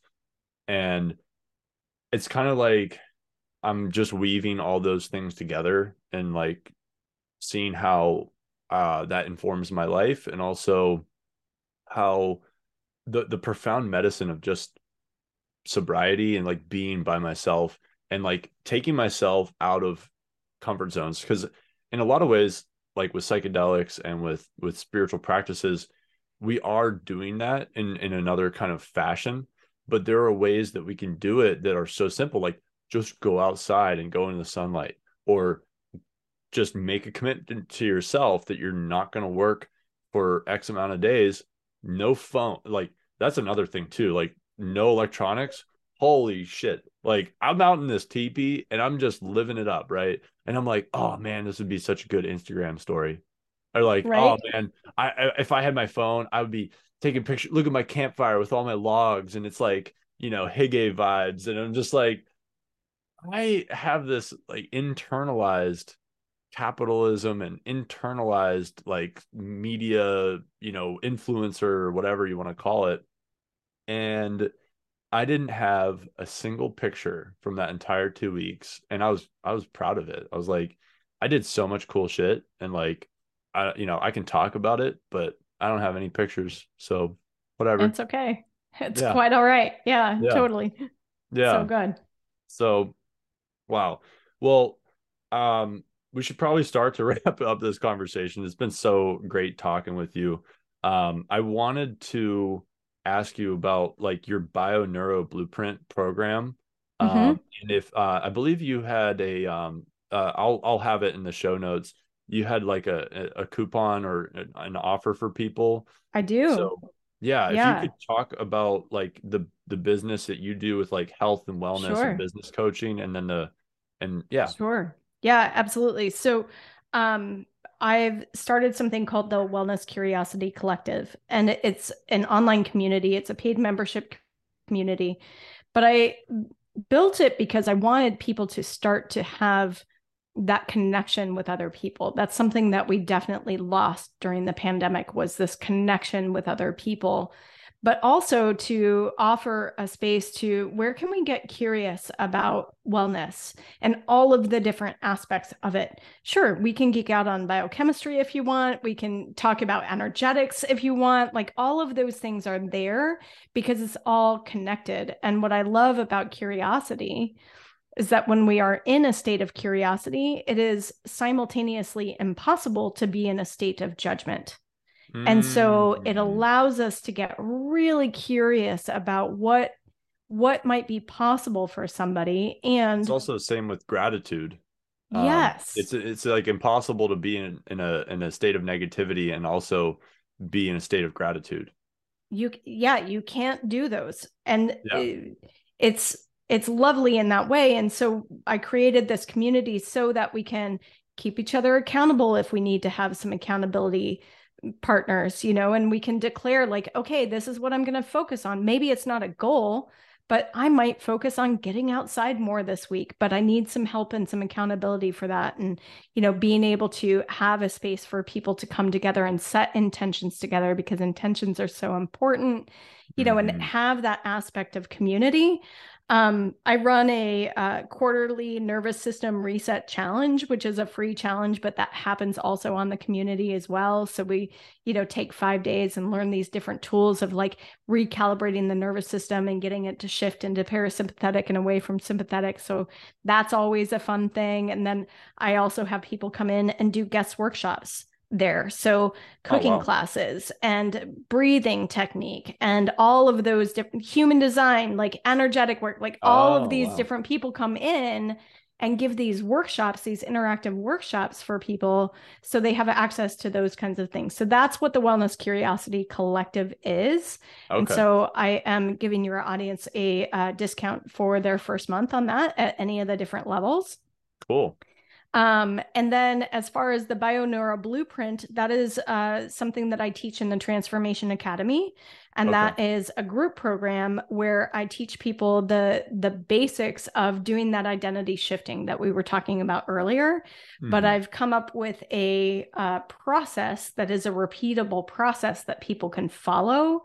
And I teach them that process. And that is the Bioneural Blueprint, where we're looking at all of the different steps that are involved Hmm. in changing our mind and our habits and changing that over. And so that is a program that I've run several times in the past, and I've had people come in and completely change relationships and completely magnify their careers and find their purpose and change their health. Like there's a lot of different ways that you can use that blueprint, and I offer that in a cohort, and we'll probably do one this fall again. Okay. Yeah. Cool. So that'd be like a group session kind of thing. Yeah, so that will include my own teachings. So I've got some recorded teachings, but then also we'll come together in live groups and kind of talk through the different worksheets and just see what's going on for people. And then I offer live coaching for that. And that is technically an online cohort program. But yeah, the Transformation Academy is where you get the Bioneural Blueprint. Okay, cool. Well, I'll include that and all the other links to everything that you're into in the show notes for people. And I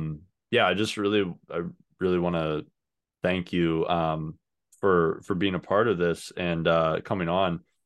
I think that you have really lived your life in a lot of ways, as the healer, heal thyself kind of modality of on your path.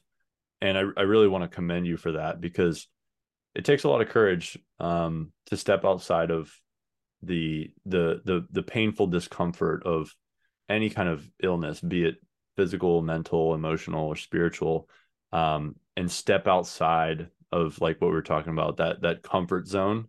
It's really like this misery zone that we just get stuck in, and we kind of don't know. It's like, when you're saying, like, if you're feeling stagnant, like, you can reach out to people, like reach out to a coach or somebody like that. But just circling back, like, a lot of people who are really into the healing path have come from places of unhealth and sickness. And it's just amazing to see that, like, you and your life, like, the proof is in the pudding. So thank you for being who you are. And thank you. Well, it's my belief that we have encoded into our DNA the genes that we need to heal, because the body has this innate capability to heal. It's my job to help somebody else get out of their own way. Yeah. Right. And recognize how we are getting in the way and get out of the way so that the body can do that. And that at the end of the day is what I'm all about. So awesome. Well, thank you, Toréa. And I know that people really are going to love this interview. And it's just been such a pleasure talking to you. And I look forward to connecting soon. Cool. My pleasure. Hey, thanks for joining us for this episode of the Wildly Optimized Wellness Podcast. If you are ready to dig deeper into your health, stop playing the whack-a-symptom game, start testing to get better guidance, you can find more about Toréa at torearodriguez.com, and you can find Evie at holisticallyrestored.com. Want a peek into what it's like to work with us? Come join us at our Optimized Wellness community. You can find the invitation link in the show notes below. And if you have a question for the show, you can submit your question under the podcast section of torearodriguez.com. Finally, if you found something helpful in this episode, don't forget to leave a review, hit that follow button, or share it with a friend. They're going to love that you thought of them. Until next time, see you outside.